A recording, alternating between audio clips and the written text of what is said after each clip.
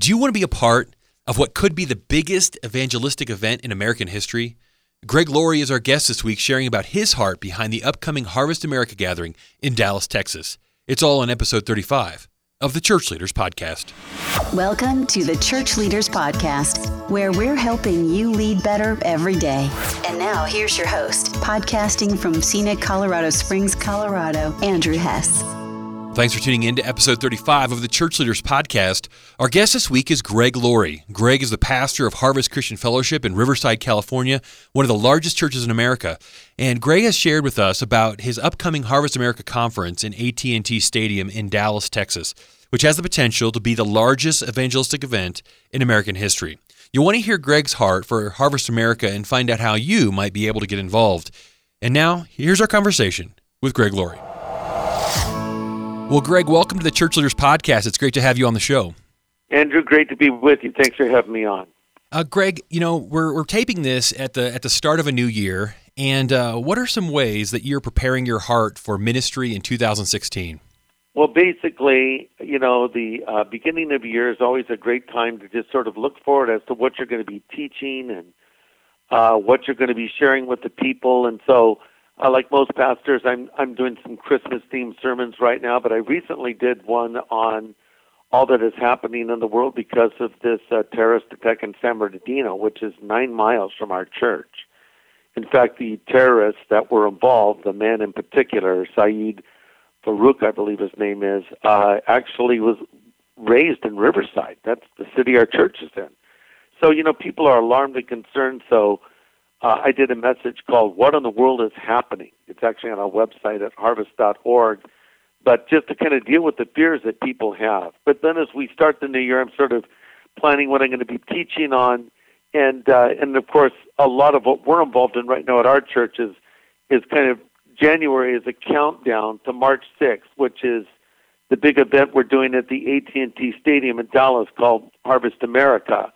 And this is the largest evangelistic event we've undertaken, and it actually has the potential to be one of the largest evangelistic events in American history because it's simulcast to churches all around the country, arenas, churches, theaters, front rooms, but we help people get organized to receive this signal. And as we're preaching the gospel there at the stadium in Dallas, and that stadium seats upwards of 100,000 people, they have the potential to receive that signal in their sanctuary or wherever they are. And then when I'm inviting people to Christ in the stadium, I'm in effect inviting them to Christ right there in their churches. And so, you know, we will have a sense of how many people are in attendance because we kind of keep this organized and people can communicate with us. And if they want to know more, they can go to harvestamerica.com. So for us at Harvest, that's kind of on the top of our priority list, but I'll still be starting a new series on spiritual warfare from Ephesians 6 in the beginning of the year, and then we will decide where we go from there. Yeah, and if somebody's listening that wants to be a part of the Harvest America, is there still time for them to be a site that they could broadcast that in their church? Absolutely, yeah. They just go to harvestamerica.com, and there they'll get all the information they need, and they can even make personal contact with one of our folks that are representing us, and we'll tell you everything you need to know about making this event a successful event. You know, what's really cool about it is, you know, a small church could take this and make this their evangelistic event for the year or for the month or whatever it is they're doing because, you know, we have an incredible lineup of music. Chris Tomlin, Lecrae, Mercy Me, Switchfoot are doing the music, and I'm sharing an evangelistic message.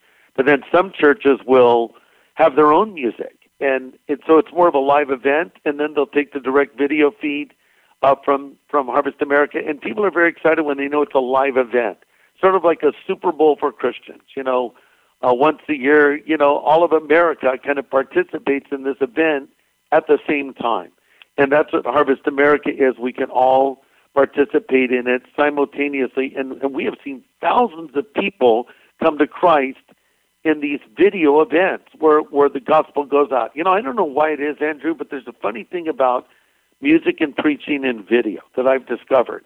For some reason, music doesn't communicate as well over video as preaching does. And maybe because music is participatory, where you need, if it's worship especially, it's hard to sing along with the guy on a video screen. But preaching is more you sit and listen, and we have found, like when we have our satellite churches like many do, and so we do everything live except the message. So there's live worship and pastors there, and the whole service would operate like a normal church service, but then we'll take the video feed of the message. And so we have found that video preaching of the gospel is very effective, and people will literally get up and walk forward while I'm talking to them on the screen. It does work. We've seen it for ourselves. And that's awesome. It's so great to hear about such a powerful evangelistic event. I know evangelism is something that has been a focus for you for so many years, and you actually have a new book coming out. Yes, I do. Calling Tell Someone. Tell us how that book came about. Well, I was approached by the folks over at Lifeway, and they have their publishing division is B&H Books, and they asked me to do a book on evangelism and a film series. And we just completed the film series that will be available through Lifeway, and then the book, B&H Publishing, part of Lifeway, as I said. And I love the challenge of it because they asked me to write a book on evangelism, but I had 30,000 words to work with. Now, that sounds like a lot of words, but actually it isn't in a book. It's a relatively small book. So I had to sort of take out that which was not essential and really get down to the core of my beliefs on the topic. And so I approached it differently. Normally when I read a book, it's a transcription of a sermon series that I did. I just finished a book called The Greatest Stories Ever Told. It's 850 pages, and it's a transcription of messages that I did from Genesis to Revelation. So that's a certain kind of book, and that's more typical of the books I write. But I decided to tell someone I wasn't going to preach it first. I was going to write it first. So it was sort of the reverse of what I normally do. And as I wrote it, I decided I was going to write it in a very straightforward, honest way, meaning that I would include my failures as well as a few of my successes and things I've learned from experience, and that I would write as though I was speaking to an individual. When I teach, I'm speaking to a crowd of people. But I wrote as though someone were sitting across the table and we're having a cup of coffee together, and I was doing effectively a brain dump on evangelism with them. And I'm going back to my earliest days as a Christian and my attempts to share my faith and certain principles that I have found really make a difference in sharing one's faith. And so it was a great challenge, and it's gone through a lot of edits. I think it may be one of the most important books I've ever written. Wow. And is there a time in your life, you talked about when you were an early Christian, but was there a time in your life when evangelism became more of a focus for you, where you really kind of dialed it in? No, I don't think there was. I think that from the day of my conversion, I wanted to reach people just like a normal Christian, and I would go out and start sharing my faith. And I had the privilege, after being a believer for only a few months, to lead someone to Christ. I was so new to all of it. I literally read the booklet, The Four Spiritual Laws, to them without commentary because I hadn't even fully processed the whole gospel message yet. So I read it. And when I was done, the lady I was reading it to wanted to accept Christ, and I realized the power of the gospel. And so early on in my ministry, I felt like I might be called to be an evangelist. And I rediscovered Billy Graham. Of course, I listened to him growing up like many people did, watching him on television. But I rediscovered him now as a Christian, and I felt that this was my calling, not to do what he did in stadiums, but to share my faith. And so it was something I started to do immediately. I was traveling with Christian bands around the country and giving evangelistic messages, and I felt that was what I was called to do. But a door opened for me up in Riverside, California, and I was living in Orange County at the time, of a group of people that needed a pastor for a Bible study. And I went up and began to teach it and quickly ran through my evangelistic messages, and this group began to grow, and they started to call me pastor. And this is back in 1972, so startup churches were not common back then. This was a whole new thing we were doing, and it was contemporary at that time. And so as I was teaching, this group grew, and I realized God was calling me to be a pastor. And I entered into a time of conflict. Well, am I a pastor who is an evangelist, or am I an evangelist who's a pastor? And because I really in my heart still wanted to be an evangelist, but I did love teaching the Bible, and I did love helping people grow spiritually and watching over them as a pastor does. Well, as time passed, I just didn't let it be a conflict anymore. I just realized I'm called to do both. And others have been called to do both. Why can't I be called to do both as well? I mean, Paul the Apostle was a pastor as well as an evangelist. And so I realized that I could do the same. But then in 1990, the door opened for us to go out and do these large evangelistic events that we call Harvest Crusades that are really leading to Harvest America today. So I've been able to do both, but I have to say that I love to preach the gospel. I love to be in a stadium and proclaim Christ. But my sweet spot, my happy place, for lack of a better word, is just teaching the Bible to people. I love that, and I love being a pastor, and so it's a great privilege to be called to do both. That was a very long answer, wasn't it? Oh, no, that was a great answer. You ask a preacher a question, he gives you a sermon. Yeah, I find I don't need very many questions for these podcasts. Greg, I think a lot of people, in a lot of churches, if they think about evangelism, they think, well, let's just create a church where lost people want to come to.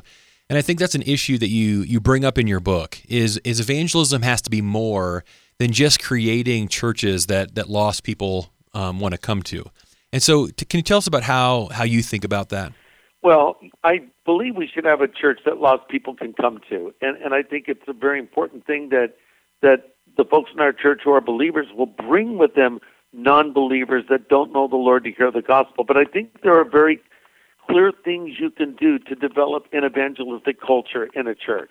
It doesn't happen by accident. I think it's intentional on the part of the pastor. And I would say, for starters, you need to realize the importance of the gospel. You need to have a confidence in the gospel and know that it is the power of God unto salvation, and you need to give a presentation of it. Now, I'm not suggesting that every sermon is an evangelistic sermon. I think our job as pastors is to feed the flock of God. And as Paul said to Timothy, it is to preach the word. But having said that, I think that any message we give can have some kind of presentation of the gospel. So I think we need to understand, when we're talking to a non-believer, that we need to break it down in a language they understand. A lot of times we'll never leave our Christianese, and one of the reasons people don't accept Christ is because they don't know what we're asking them to do. Often what I'll do, Andrew, is I'll be giving a message, and I'm projecting because I'm speaking to a group of people, but then I'll come to the end, and I'll just totally change my tonality, and I'll become more conversational. So I'll finish my message, and then I'll say, let me just say a word to you that are visiting for the first time. Maybe you don't really know if Christ is living in you. Maybe you don't have the hope of eternal life, and you don't even understand a lot of what has been said. But let me just say this to you right now. That there is a God in heaven who loves you, and I just bring the gospel as though I were talking to a non-believer one-on-one. And so I want them to understand what I'm saying. And, the believers can listen and learn from that as well. But I think one of the greatest things that can happen in a church service is when people accept Christ. And I'm really a proponent of the invitation, when we invite people to make a public profession. And, there's a lot of ways to skin a cat, so to speak. You can have people stand up and pray. You can send them to a room to pray. You can have them come forward while a song is sung and lead them in prayer in front of everybody. But I think it's a wonderful thing when you have an opportunity for people to come to Christ. And I think if you have a church that does not have a flow of non-believers coming in on a regular basis, you're going to have a church that is beginning to stagnate. I think we have a choice before us. It's evangelize or fossilize. Mm-hmm. And I know a lot of people, I hear people that are Christians who kind of say, that's great. I think some people are called to be evangelists, but it's just not my gift. I don't like doing it. I don't feel I'm good at it. Yeah. What do you say to people maybe even in your church who might say, it's just not my gift. I'm glad that you like that, but it's not my thing. Well, I think it's true that there is a gift of the evangelist. In Ephesians 4, we read about God's given, apostles and prophets and pastor teachers and evangelists for the work of the ministry. So there is a calling of evangelist. But having said that, every Christian is called to evangelize. In fact, we are commanded to in the Great Commission, which is twofold. The Great Commission is to go into all the world and preach the gospel. That's Mark's version. And then to make disciples of all nations. That's Matthew's version. So to put it together, every follower of Jesus is commanded by Christ to go out and proclaim the gospel and to the best of their ability, lead people to Christ, help those people get up on their feet spiritually, and go out and repeat the process again and again. That's why we call it the Great Commission, not the Great Suggestion. But for many, the Great Commission is really the Great Omission. We don't do it. And in my book, Tell Someone, I make a provocative statement, and I say, I believe it can be a sin to not share our faith. And someone might say, well, I think you're going too far with that. Well, wait. There are sins of commission and omission. A sin of commission is when we do something we should not do, like breaking a commandment. But a sin of omission is when we don't do what we should do. And James says, to him that knows to do good and does not do it, to him it is sin. So if I were walking down the street and there was a house on fire and I heard someone in the house screaming for help, if I were to keep walking, would that be an acceptable reaction? I mean, that's, to me, like criminal. I mean, at the very least, I should call 911 and maybe even try to run in the house and save them. But here we have people that are apart from Christ, and if we believe the Bible, literally headed to hell. And if we don't even lift a finger to share our faith, that to me is an act of disobedience. And so what I try to do in my book, Tell Someone, is help people understand that evangelism isn't as hard as we think it is. And then I even take it a step further and say evangelism can be fun. It's a happy thing to do. In fact, Andrew, the happiest Christians I know are evangelistic Christians. And the unhappiest Christians I know are the nitpicky kind that are always arguing over theological minutia, and I think missing the big picture. An old country preacher named Vance Havner once said, if we're too busy using our sickles on each other, we're going to miss the harvest. And sometimes I think in the church we're arguing theological points, and there's a place for that, but we're missing the big picture of a lost world that needs to hear the gospel. And that's something I think the church, many in the church, need to rediscover today. Mm-hmm. And I think a lot of the leaders that are listening to this, I think one of the first steps they can take is to make sure that they have evangelism training in place, that there should be a rhythm in their churches to equipping those who evangelize. What are some of the ways that you at Harvest that you equip your people to do evangelism well? Well, I think you need to keep it in your preaching. It's been said if there's a mist in the pulpit, there's a fog in the pew. So I think the preacher has to be the leader. And your people are going to get a burden for evangelism if you have a burden for evangelism. And so one question I often ask pastors is, when's the last time you shared your faith? Not as a so-called professional, not from behind a pulpit as a preacher, but just as a Christian out and about in regular life. When's the last time you engaged someone with the gospel? So I think it has to start with us. As Spurgeon once said, they will be moved if you're first moved yourself.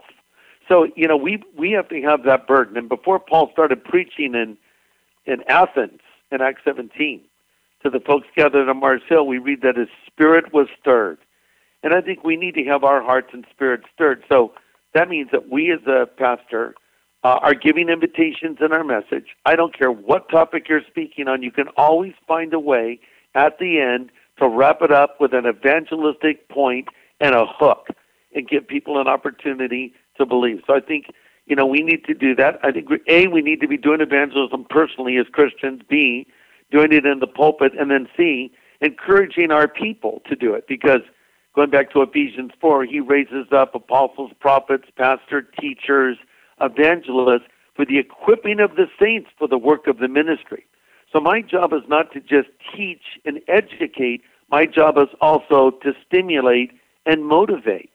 And so I should be equipping people, helping them to be ready, as Scripture says, to give to every man an answer. And as far as a resource, that's exactly what this new book is. That you can buy these books in bulk, and the folks over at Lifeway have designed this for churches to bring in. You can have like a Show the Film series where I teach on evangelism, and then have this book as a guide, and then there's going to be a workbook, and you can have small groups to meet together and discuss this. And as I wrote it, Andrew, I might add, I really wrote it in a church-centric way. You know, a lot of times evangelistic organizations are parachurch. And by that I mean, you know, they operate largely outside of the church. But I wrote this from the perspective of a pastor because I'm from the church and I want to help the church because long after events come and go, the church remains. And I believe in the church and I want to do everything I can to support it. So even in the way I wrote the book, it really focuses the reader to think about bringing people to their church. And so if someone was going through this book, tell someone, and through the film series, the focus is bring someone to your church. In other words, a church that is sponsoring this study on the topic of evangelism, because I want to help local churches grow. And I believe our churches should be growing both spiritually and numerically, you know, because Acts chapter 2 talks about the church that changed the world, and it says that the Lord added to the church daily those that were being saved. And I believe that new believers are the lifeblood of the church. And if you don't have a constant flow of new believers coming in, as I said already, your church will stagnate. This is just the way it is. Yeah, and I think another thing, you know, as we think about motivation for evangelism, one of the messages that I hear just kind of as a heart message in your ministry that you talk about quite a bit is the return of Christ, you know, the soon return of Christ. And we see this throughout the church age that we're talking about anticipating the coming of Christ, and that it's one of the reasons why we, you know, should take advantage of every moment. What does that mean to you as far as helping people see that Christ could come back any moment, any hour, and that is motivation for this work of evangelism? Yeah, that's a great question. You know, I do believe in the imminent return of Christ, and I do believe because of that I should do everything I can to reach as many people as I can while I can. And, you know, Jesus said that we should work while it is the day, for the night is coming when no man can work. And so I think if we believe Christ could come at any time, that we should try to win people to him. But having said that, you know, there might be some of your listeners that would have a different view in their eschatology. And, you know, but here's the thing. Though we don't know when the end of the world is coming, we know this: the end of everyone's world will come. And young or old, life will end. And, you know, just a huge event that impacted my life dramatically next to my conversion was the death of my son 7 years ago. And I love my son with all of my heart, and we were very close, and he was killed in an automobile accident. And, you know, when something like that happens, it just brings you so face-to-face with mortality. And when you have someone as close to you as a child who dies, you know, from that moment on, it's like you have a foot in heaven already. Like part of you is in heaven in a sense. And so it really affected me. It affected me as an individual, and it affected my wife, and it affected my other son, who's now in ministry and wasn't headed that way before. And it affects me in everything that I do, because I just realized I don't know when life will end for the person I'm speaking to. You know, we think, oh, they're in their 80s, I better give them the gospel. Yeah, you should, but you know what? They might be 8, they might be 18. I think there should be an urgency, because, you know, when we get up in front of a group of people, we don't know what's going to happen with each of those people. And as one preacher said, we should preach as a dying man to dying men. And just have an urgency, because someone listening to you might be coming to the end. And let's not miss that opportunity to tell them how to come into a relationship with God. So that's something that does motivate me. But yes, the imminent return of Christ motivates me as well. Yeah, let's look at practical for a second here. You know, say you found yourself in, like, you know, I know the illustration that we all use is on an airplane, and you're seated beside someone, and you just kind of get a vibe of, man, this person probably doesn't know the Lord. Yeah. And you feel in your heart, I want to just try to name Christ here. What would you do personally? Like, kind of just walk us through how you would think about it, how you would invite that person to Christ. Okay, well, let's get the scenario down. So, is our plane crashing? No. Oh, excuse me. Are we just on an airplane and I'm engaging a person? Or are we in an airplane that is going down? Tell me. Then I'll tell you what I'd do in each circumstance. Yeah. Let's just. Hey, I would like to hear your answer to both. Okay. Well, let's just start with just someone seated next to me. You know, what I do, I believe in, and I mentioned this in my book, I like to chum. You know, it's a fishing term. You know, and I won't just turn to a person and say, hi, do you know Jesus Christ? It'd be more like, to talk, hey, how you doing? What's your name? Where you going to? Oh, that's great. Let's talk about different things. And I'm looking for opportunities to engage them. And so I might just, say something like, well, I remember when I prayed about this, or wow, if the topic of what's going on in the world comes up, I'll say, well, I'm sure glad that I know that God's in control. Or you might just say something sort of chumming, and they might come back and say, well, what do you mean by that? I mean, that is really what Jesus did with the woman at the well. He sits there and waits for her to arrive at 12 o'clock in the afternoon and says, give me a drink, and they engage in conversation. And he says, if you knew who it was that was talking with you, you would ask him, and he'd give you living water. And then she responds, well, what do you mean living water? So he was drawing her out. So I think in evangelism, one-on-one, especially if you're seated next to a person for 5 hours, you don't hit them with everything you have. Because, that's going to be a very awkward conversation if they don't want to engage. And so I'll ease into it a bit and try to build a bridge. I think in evangelism, the objective is always to build a bridge, not burn one. And sometimes I'll ask a person a few questions, and as they opine, I may not agree with what they're saying, but I'll let them express their opinions. And then when they're done, I'll come back with what I believe and what the Bible says. And so it's kind of a give and take. Preaching from a pulpit is a monologue. Sharing our faith one-on-one is a dialogue. So I think it's important to listen to the person we're speaking to and then engage them with an appropriate presentation of the gospel and sort of sow the seed. But then there are times that people are really ready to believe, and we need to be aware of those things. I was in a restaurant recently, and the server that was helping us has helped us before, and she said, hey, I need to know when your church services are. And we said, well, why are you going to come? She said, yes, I need to get right with God. And I just felt prompted by the Spirit. I don't do this with everyone, but I felt prompted by the Spirit to say, no, you're not going to wait till church on Sunday to do that. You're going to do it right here, right now. And she said, here? I said, right here. I'll lead you in prayer, and you can accept Christ. And that's what I did. And after we were done praying, she said, oh, I feel so happy. That can happen. So you need to look for those opportunities. Okay, so that's kind of just seated next to someone. Let's just say now we're talking, and the captain says, this plane is going to make a crash landing. And maybe this is a dramatic thing where this plane is going down, and you realize this plane is going down. Honestly, to my seatmate, I think even to people within earshot, I would probably just proclaim the gospel. What have I got to lose? If we land, people say, wow, you sure were aggressive. But if we don't land and we crash, man, life and death is hanging in the balance here. And, and I think everyone not only should be able to give a presentation of the gospel, but I think they should be able to do it in 3 minutes or less. Just like, boom, cut to the chase. We don't need opening statements. We don't need cute illustrations. We just need the gospel and tell a person how to believe. And I would just say to everyone, you know what? I want to tell everybody in this plane right now that heaven is real and there is an afterlife. And many of us are going to enter into eternity in just moments. And if you want to know that you will go to heaven, you need to understand Jesus Christ, the Son of God, came to this earth and died on the cross for your sin and rose again from the dead. And if you'll turn from your sin and believe in him right now, he'll forgive you. And I'm going to pray a prayer. And if you want Jesus in your life, pray this prayer with me wherever you are. Trust me, people would pray. The worst thing that would happen is embarrassment. The best thing that would happen is you'd arrive in heaven with some new converts near you.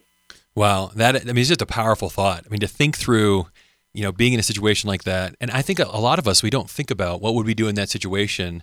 But now hearing your answer, I'm like, yeah, that is exactly what I would want to do. So, well, Greg, thank you so much for being with us on the Church Leaders Podcast today. We will link to Harvest America, the conference that's coming up here in March, and for a lot of our pastors and ministry leaders that are listening, hopefully they'll get involved and just continue to join you in the work that you're doing. So, thanks so much for being with us today. Thanks for having me on, and I'd welcome anybody that wants to participate, and I really believe it will be a blessing to your church, and it's really free. The only cost is just in getting, hooking it up to your big screen system or whatever it is you have in your church and so forth. So go to harvestamerica.com for more information, and hey, check out that new book coming out from B&H Publishing, Tell Someone, in the new film series by the same name, and hopefully that'll be a blessing for your people as well, and a blessing for you as a pastor. I respect all the pastors and leaders out there. I've been doing it for over 40 years, and I want to do everything I can to help them. Well, thanks so much, and we'll link to the book and the videos as well. So thanks so much. Appreciate it. Thanks again to Greg Laurie for joining us this week as our special guest on the Church Leaders Podcast. If you enjoyed this episode, please take a few minutes to subscribe, rate, and review us in iTunes, and consider sending this episode to someone you know who might be blessed by its message. Make sure to download the show notes for this episode at churchleaders.com/podcast. The show notes always include resources mentioned in the show and links to some of our guests' top content on churchleaders.com. Thanks for listening, and we'll see you again next week. You've been listening to the Church Leaders Podcast. For articles, videos, and free resources that will help you lead better every day, visit our website, churchleaders.com. Thanks for listening.